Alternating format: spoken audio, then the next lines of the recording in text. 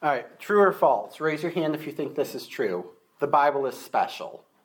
Raise your hand if you think that's true. Okay, everybody thinks the Bible is special. Like that's not a giant leap to make that claim in a Sunday school class. The question is, what makes the Bible special? And how is the Bible put in a league of its own? And we probably all know the answer to it. It's like giant behind me. So I'm going to call this a rhetorical question, not to ruin my thunder here.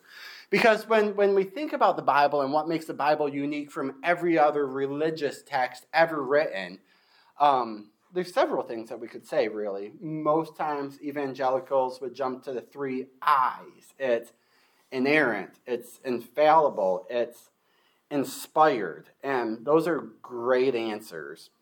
But in giving me 3 answers to what makes the Bible special, it strikes me as odd because one of those things is not like the other.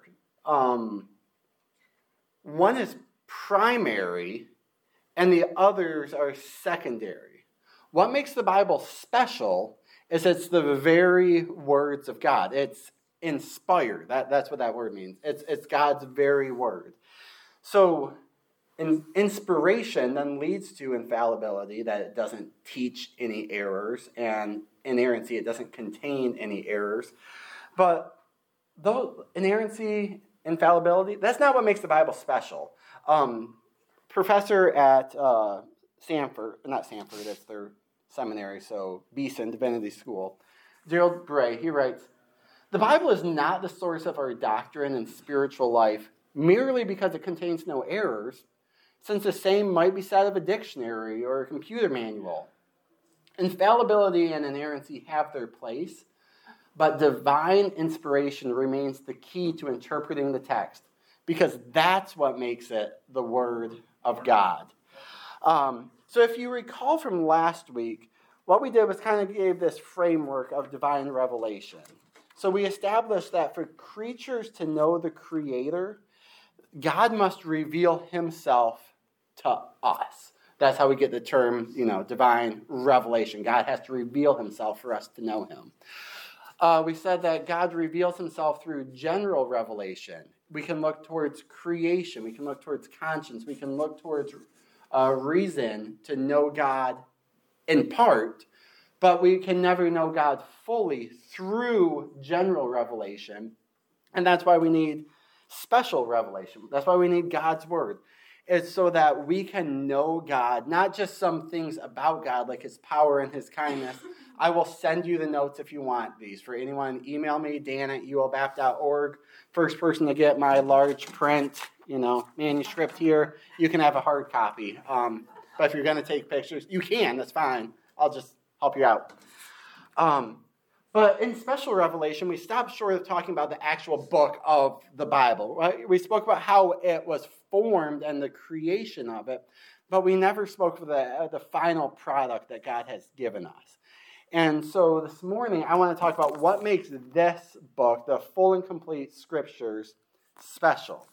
And as we already said, it's because it's God's own personal revelation. It's from him. It's breathed out by God, is how 2 Timothy 3 would say it. And here's the big point I want to make, is that we don't love the Bible for the Bible's sake, right? The Bible is great. It's a gift. It's a mercy to us. But it's a means to an end. The Bible is a means to knowing God, and God himself is the end. It's God who we worship, not the Bible that we worship. I love the way John Piper says this. He was reflecting on 70 years of defending the Bible and fighting for the Bible and being a Bible guy. And he compares it to a window in an alpine chalet, which feels like a, nice Christmassy scene. And he writes, "I have stood in front of this window all these years, not to protect it from being broken or because the owner of the chalet told me to, but because of the glory of the Alps on the other side. I am a captive to the glory of God revealed in Scripture. There are reasons deeper than my experience for focusing on the glory of God, but I cannot deny what I have seen and the power it's had." For what it's worth, if you're Christmas shopping, for a loved one, you need some stocking stuffers. If I got to recommend one book on Scripture, I would do that book. It's called Peculiar Glory by John Piper. It's excellent. It's always like $28 on Amazon, which is a little bit extreme for me. But if you go on Desiring God's website, you can get a PDF for free. So there you go. If I get 2 books, I'm going to throw up Mark Thompson's Doctrine of Scripture and Introduction. That's a little bit more, a higher level, right? John Piper's more accessible, but they're both excellent. So I'd let you borrow mine, but half my footnotes are from those 2 books, and I got one more lesson after this. So what we're saying is the Bible reveals God to us. God gave us the Bible to reveal himself to us. That's what special revelation is. And so the Bible stands alone in what it does and what it is. And everything we believe about Scripture then flows out of this point that it comes from God. So all I want to do this morning is point to, this says 5, I think 3 consequences of inspiration. I kept having to narrow it down because I want to talk about everything about the Bible. First draft had 11. Let me give you 2 notes on inspiration, though, before we get into, the outflow of it.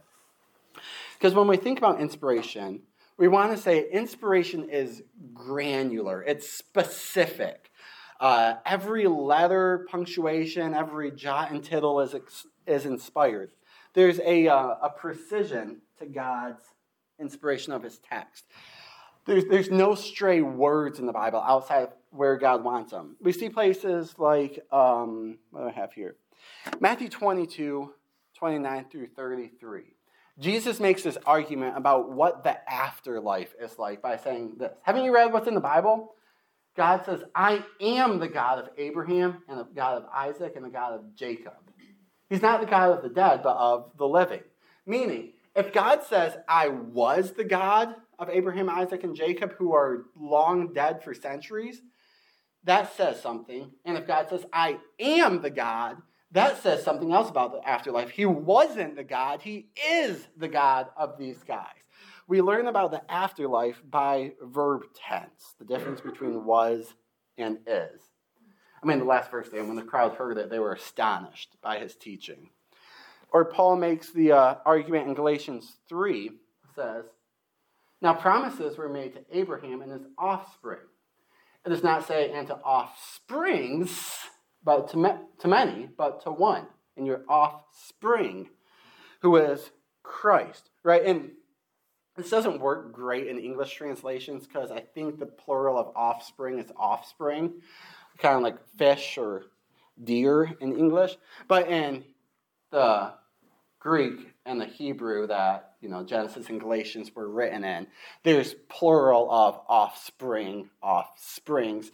And Paul says, hey, the fact that this word is singular, not plural, has huge theological implications.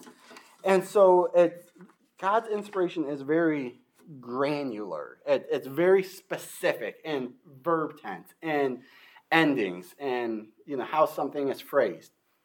And at the same time, generally speaking, the Bible wasn't dictated from God.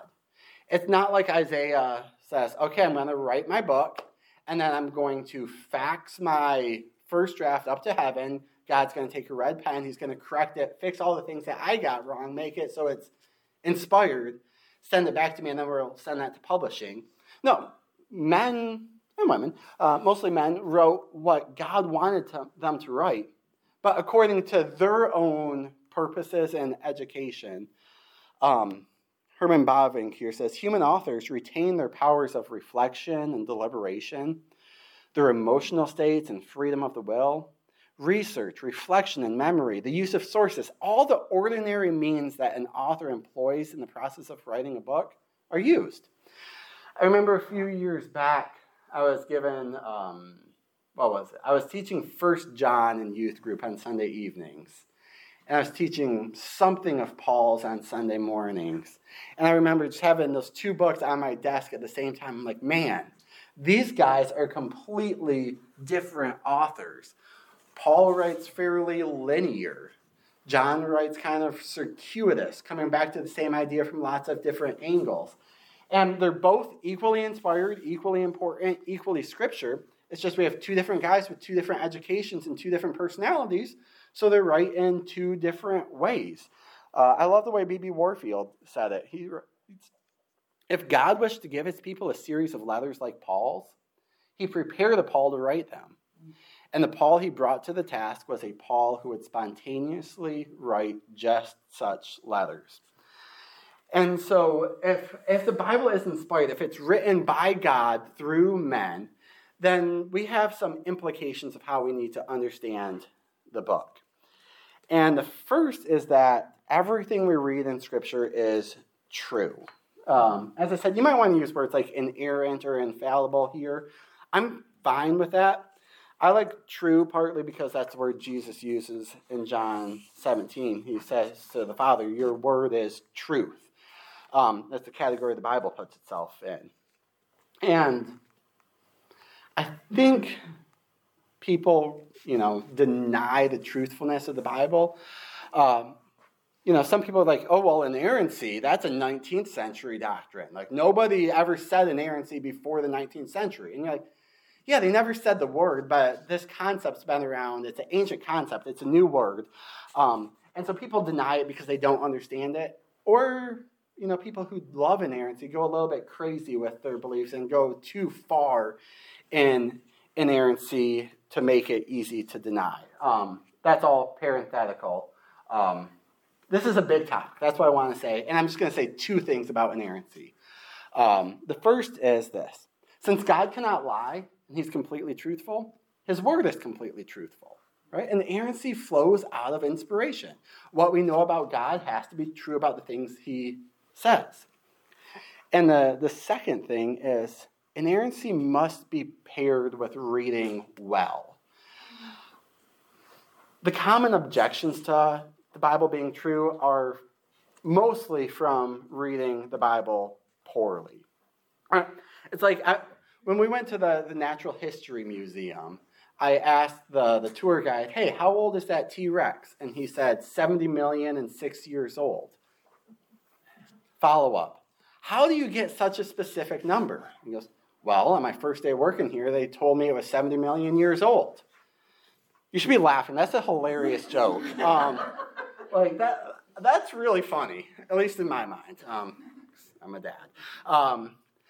And that's a joke and not a true story because that's not how communication works. When you're dealing with numbers like 70 million, you don't say 70 million and 6. So we have a while till we talk about creation. Put away your ideas about the age of the earth and chronology of dinosaurs. Just go with me a second.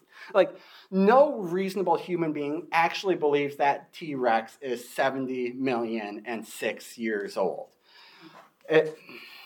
Not to the day, not to the month, even to the year. We don't know.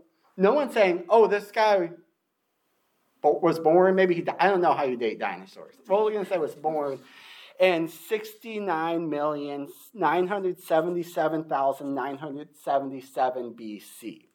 And yet, at the same time, no one's saying, like, man, that tour guide is lying to me because he said 70 million instead of 70 million and 6.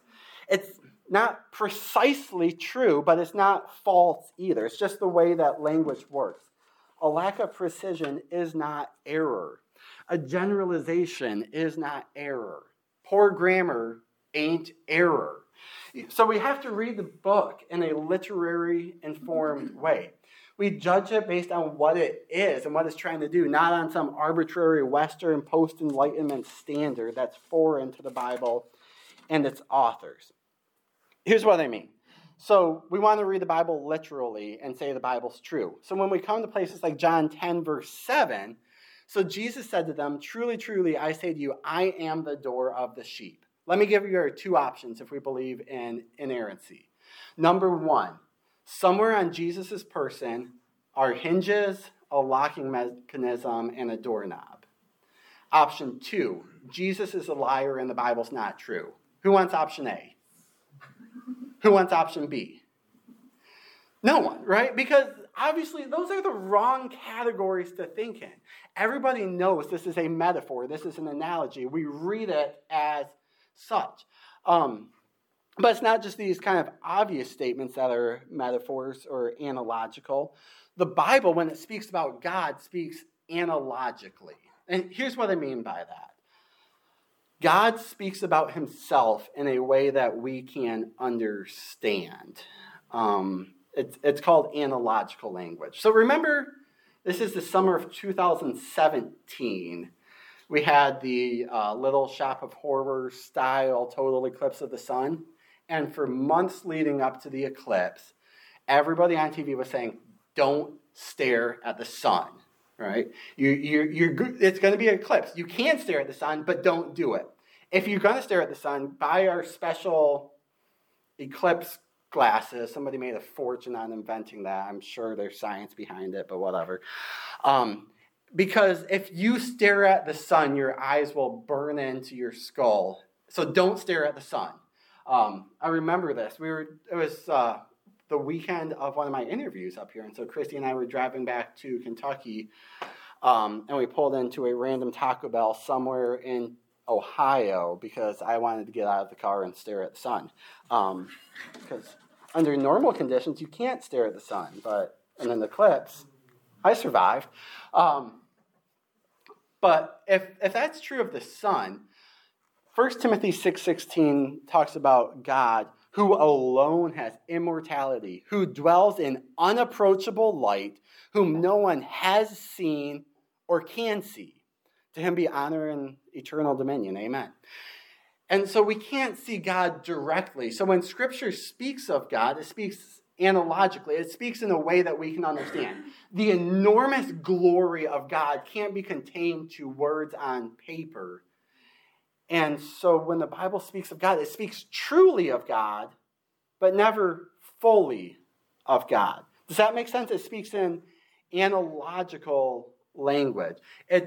Last week we talked that for an adult to talk to a baby, we had to condescend. We had to leave our educated language and talking goo goo gaga so they could understand us.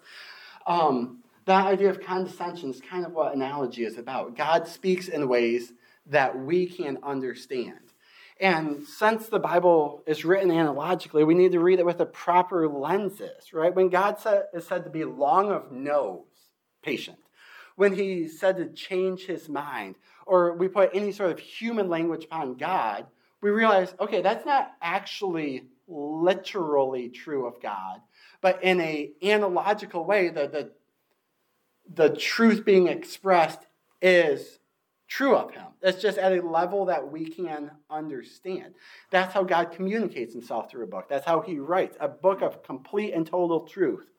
Jesus himself says, your word is truth. And we need to know how to understand his communication because the Bible is also authoritative. This is kind of the tension that we had at the beginning. Every single punctuation mark in the Bible is inspired. And yet it's written by men and occasionally women. So look at Matthew 10. I have a couple of the verses up here for Matthew 10.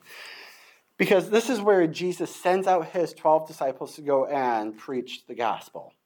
And in Matthew 10, 14 and 15, that first paragraph, he says, there's a seriousness of rejecting your message, John and Peter and Bartholomew's message. If anyone does not receive you or listen to your words, shake off the dust from your feet when you leave that house or town. Truly I say to you, it will be more bearable on the day of judgment for the land of Sodom and Gomorrah than for that town. And then he clarifies why their words have such weight, such import. Verse 19, when they deliver you over, do not be anxious how you're to speak or what you're to say. For what you are to say will be given to you in that hour. For it is not you who speak, but the Spirit of your Father speaking through you. So the apostles' words have the authority of the Holy Spirit. And this message is of such importance that if they are misunderstood, God's going to fix that in the end. You see that in 26 and 27. So have no fear of them. For nothing is covered that will not be revealed, or hidden that will not be known. What I tell you in the dark, say in the light. What you hear whispered, proclaim on the housetops. And then we kind of have this summary at the end in verse 40. Jesus says to the apostles, whoever receives you, speaking by the Holy Spirit, verse 19, receives me, and whoever receives me receives him who sent me. And so the authority of Bartholomew's words aren't just because, hey, I'm Bartholomew, I'm an apostle. It's because they come from the Holy Spirit, and they also, by receiving his words, receives Jesus, and whoever receives Jesus receives the Father, him who sent me. So the entire Trinitarian authority of God is bound up in God's word, no matter how it's mediated. One author says this. Paul says that. I must not have a slide for this. He says, God has identified himself both with Jesus Christ in person and with the passing on by his disciples the words Jesus brought from the Father, with the result that those who rejected the human words spoken by the disciples reject God. And I think we want to take authority even a step farther that says even the books that weren't written to us were still written for us and have authority over us. Here's what I mean. The Bible was written to a particular people in a particular place and time. The book of Deuteronomy, when you read through it, was not written to us. It was written to ancient Israel. And it doesn't really fit to apply on a one-to-one basis. Yet, it was still written for us, even though it's not to us, and it has authority. So I get this from places like Romans 15:4, where Paul writes, for whatever was written in former days was written for our instruction, so that through endurance and the encouragement of the Scriptures, we might have hope. So let's say, you're committed to doing a Bible reading plan next year. You were this year too, but we're not going to talk about that. Next, 2024 is our year.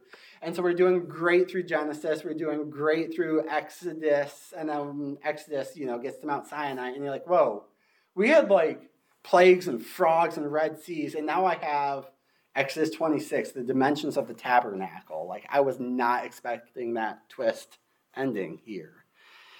And when we get to Exodus 26, I think most of us start reading a little bit faster when we realized how big each tapestry has to be for each wall of the tabernacle, what the poles are made out of, what direction the door faces, what's engraved on them, what's embroidered on them. And we all kind of feel a little bit guilty there, saying, I should care about this, but I don't. Because, let's be honest, the dimensions are a lot more important for the carpenters to whom Exodus was written than it is to us living in 2024 at that point. But does that mean God's words no longer have authority over our lives, that they're no longer for us, even though they're not originally to us? Absolutely not. If they're written to instruct us, we might have endurance and we might have hope. Hope like that God wants to dwell with his people. He's going to tell them exactly what they need to have God dwell in their midst. God initiates being with his people. We don't figure out how to get to God. God figures out how to get to us. That was an analogical language about God, by the way. Right? God never figures anything out. God is all-knowing. He knows the end from the beginning. So if I say God figures out how to get to us, that's not literally true. But the point stays the same. There's another example of that. Exodus 26, the dimensions of the tabernacle should instruct us with authority that God is particular in the way that he wants to be worshipped and that we should worship according to that. Surely that's relevant for how we worship as a church. And so even words that aren't to us initially are still authoritative over us and relevant to us. The third thing that comes from the Bible being inspired is that God's word is efficacious. This is obvious. We don't need to spend a lot of time here. If God speaks and it calms the storm, as in Mark 4, or God speaks and the dead come out of their graves, like in John 11, if God speaks and creation pops into existence, Genesis 1, If God speaks and dry bones become flesh, Ezekiel 37, then when God speaks through the reading of his scripture, we should expect things to happen. That's right. I don't think I need to explain that one farther. I think I can spend my time other places. And finally, I want to say the Bible is sufficient. In talking about the canon of Scripture last week, what books are in, what books are out of the Bible, what God wants us to know, I said that in God's kindness, he doesn't give us too much information or too little information.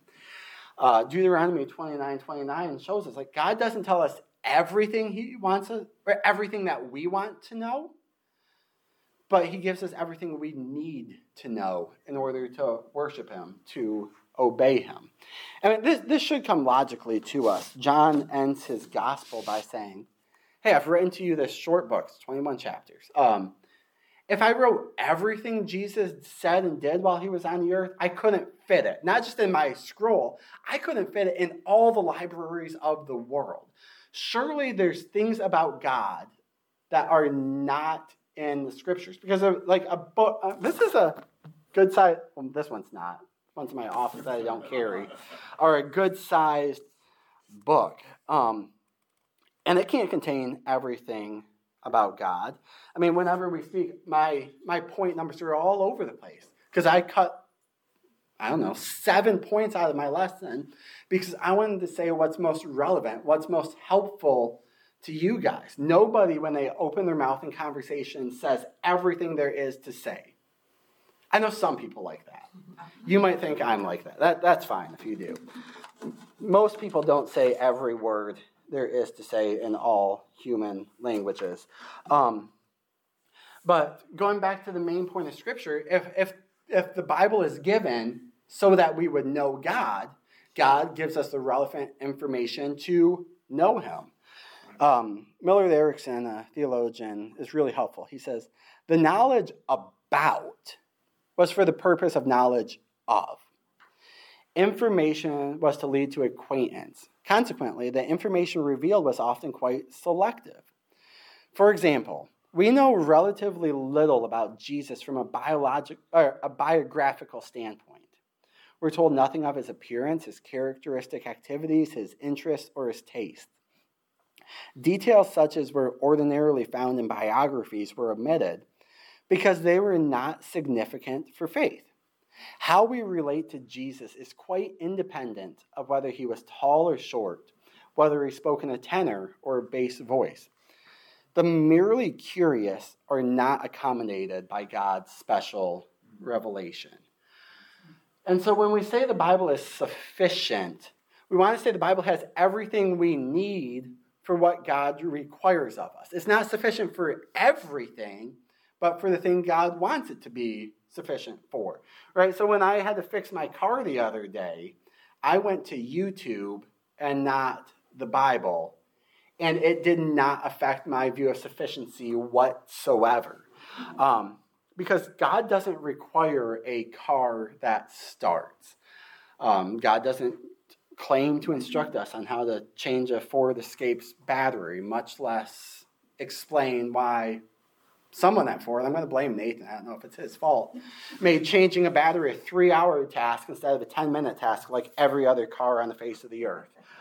Rather, what Scripture claims to do is to make us wise unto salvation. That's 2 Timothy 3:15.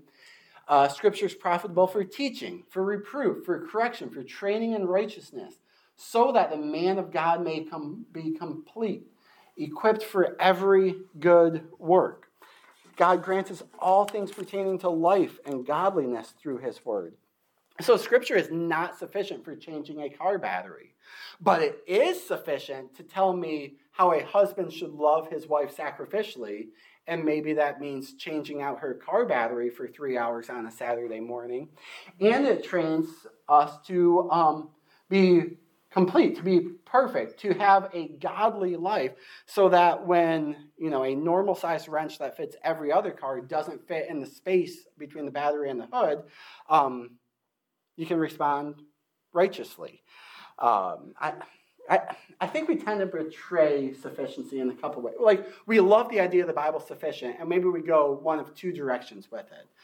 A few weeks ago, I was meeting with a younger pastor, and we were just talking about kind of, conversations with church members.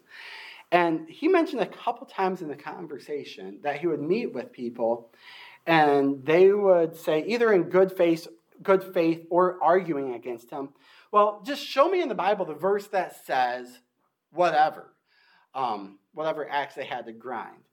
And he would say that a couple times. I'm like, we don't have a Bible literacy problem. We have a sufficiency problem. Here's what I mean. So the Westminster Confession talks about inspiration and sufficiency covering things that are either expressly set down in Scripture or by good and necessary consequence may be deduced from Scripture. So let's say you're meeting with someone and they say, show me in the Bible where it says abortion is murder. What verse do you take them to that says abortion is murder? You don't. There's no verse in the Bible that says that.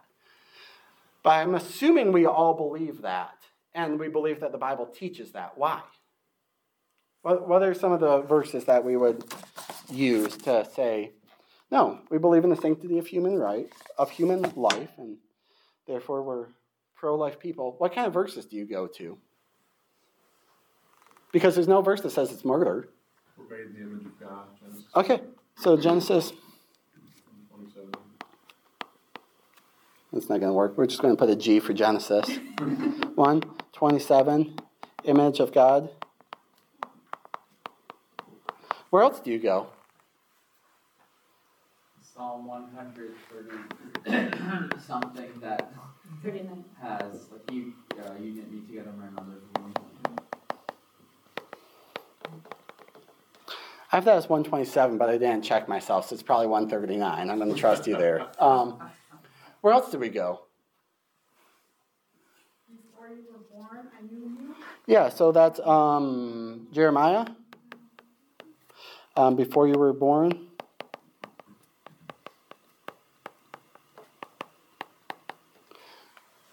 Anything else? You can deduce it from the evil edicts of kings that want to wipe out God's children. Evil kings like Herod or Pharaoh. Or John the Baptist leaping in his mother's womb. Luke 1:41, John the Baptist, preborn John the Baptist rejoices at preborn Jesus. Yeah, you could go to Exodus 21:22 about what happens if a man accidentally hits a pregnant woman and causes her to give birth. So there's no verse that says abortion is murder. That's not a verse in the Bible. But are we going to say that the Bible is sufficient to teach us that truth? Absolutely, because this is what we would call a good and necessary consequence that may be deduced from Scripture. We don't need an explicit verse to claim sufficiency. Or on the other end of things, we I'm not going to say deny. We betray our doctrine of sufficiency when we say things like, God spoke to me. God told me to do X, Y, or Z.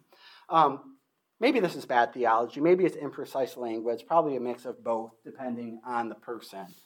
But there's an idea that's pretty popular that says the Bible isn't actually enough. And those words are all defined very particularly. But that God will speak to you individually and tell you what to do in any given situation, right? Christian publishing is flooded with books on how to discern the voice of God. It runs the gamut, you got Wayne Grudem, who's a bestseller proponent of this. You have like a Henry Blackaby that's a bestseller proponent of this. And most of them would claim that God still speaks to people, but in a way that's not equal to Scripture, right? There's the Bible, and then God speaks to me, but it's not. It's not about. He suggests things to me. Is the best way I can say that. It's not really sinful to go against God's voice when He speaks to me directly, and I mean He suggests it, right? And I held this position all through seminary until I wrote a paper on it and got feedback. I'm like, I can't answer any of the feedback. Maybe I should. If I can't argue my position, maybe I should go to the one that I can argue. But I'm like, it's just arrogant for us to try and gag God and tell him he can't speak anymore. But here's the thing. If God's word raises the dead and creates the world, can God really just suggest without authority in his word? Isn't his word efficacious? Isn't it full of power? And if God speaks to you and you disobey it, but it's not sin, how are we defining sin then? To go against the direct word of God is apparently not sinful. And that means, let's go crazy. Apparently in 2012, God told Michelle Bachmann to run for president. Like that was all over the news a decade ago. And God never told me to run for president. So if she doesn't run for president, that's sinful. And for me not to run for president, it's like, that doesn't make much sense to me. That it doesn't seem fair if there's different standards of sin for everybody. And so this ongoing prophecy, as some would call it, or ongoing revelation, it doesn't fit with what we know about Scripture. And this isn't arrogant for us to say this. Like, God wants to be clear in how he talks to his people. That'll be point 4 or 5 in just a second. He doesn't want you to question, wow, was that God's voice telling me to do this? Or was that the bad shrimp I had at the Christmas party telling me to do this? He's kind, so he's limited his speech to a book. And so we can know what he requires with full assurance. At the end of the day, we really have 3 options on, this prophecy. It's either contradicting Scripture, so we should throw it away. It's repeating Scripture, and so it's not prophecy. It's just God bringing to mind Scripture, which he does all the time. That's the job of the Holy Spirit. Or it's adding to Scripture, meaning that the New Testament, the Bible, is not enough to guide us to heaven. So are you saying God's not active in people's lives? No, absolutely. That's not anything close to what I'm saying. I'm saying we want to have better theology, at least better language when we talk about how God guides us. Which leads to this last point, quickly, that the Bible is clear. God thinks that his word can be understood. That's kind of a big deal. When Jesus was questioned in the Gospels, his common response was, have you read the Bible? Like, when he's questioned about the Sabbath, Matthew 12, he said to them, have you not read what David did? Have you not read in the law how on the Sabbath the priests in the temple profane the Sabbath and are guiltless? Or about divorce, have you not read who created man and female from the beginning? About the resurrection, we already talked about this. Have you not read what God said? I'm the God of Abraham, of Isaac, and of Jacob. And more than just, God assuming that people can understand his word by reading it, Christians are given the Holy Spirit who helps to overcome the blindness of sin, the sinful desires that make the truths of Scripture seem foolish to us. And when I say the Bible's clear, don't hear me say the Bible's simple. Peter actually writes, there's some things in Paul's letters that are hard to understand, which the ignorant and the unstable twist to their own destruction, as they do with the other Scriptures. Right? The Bible says parts of the Bible is hard to understand, but hard does not mean impossible. It just means it takes a little bit of work. Right? Not everything is clear on your first reading of Scripture. We grow in our understanding. But isn't this why God puts us in a community and a church to help us? Isn't this why he gives us pastors and teachers and scholars and students? Because at the end of the day, God gave us his word so that we would know him, and he makes us have an understanding through human effort, through reading well, through studying well, through listening to teaching and growing in our abilities so that we would know him through his word. We should expect a level of clarity in the Scriptures, and if we don't have it, we keep working until we do. And so now we have 2 weeks off for the holidays, which seems a little bit too long to me, but I'm going to be out of state for some of them, so it makes sense. But I still have one more point I need to teach before we move on from Scripture and go back into the Gospel of Mark. Because hopefully before this lesson, but if not, you should now, you should have this conviction of, wow, everything in Christianity rests on the inspiration of the Bible, on the truthfulness of Scripture. And so, like most Christians, you probably also then have this intrusive thought saying, but how do we know? Like, how do we know it's true? Because if you pull that thread of inspiration, it will unravel the entire sweater, and then you're just standing outside in the cold because of this thought as old as Eden, right? Did God really say? And so next time, which is 3 weeks from today, I want to help with that question. We'll talk about how do we know the Bible is true, but that's for 2024.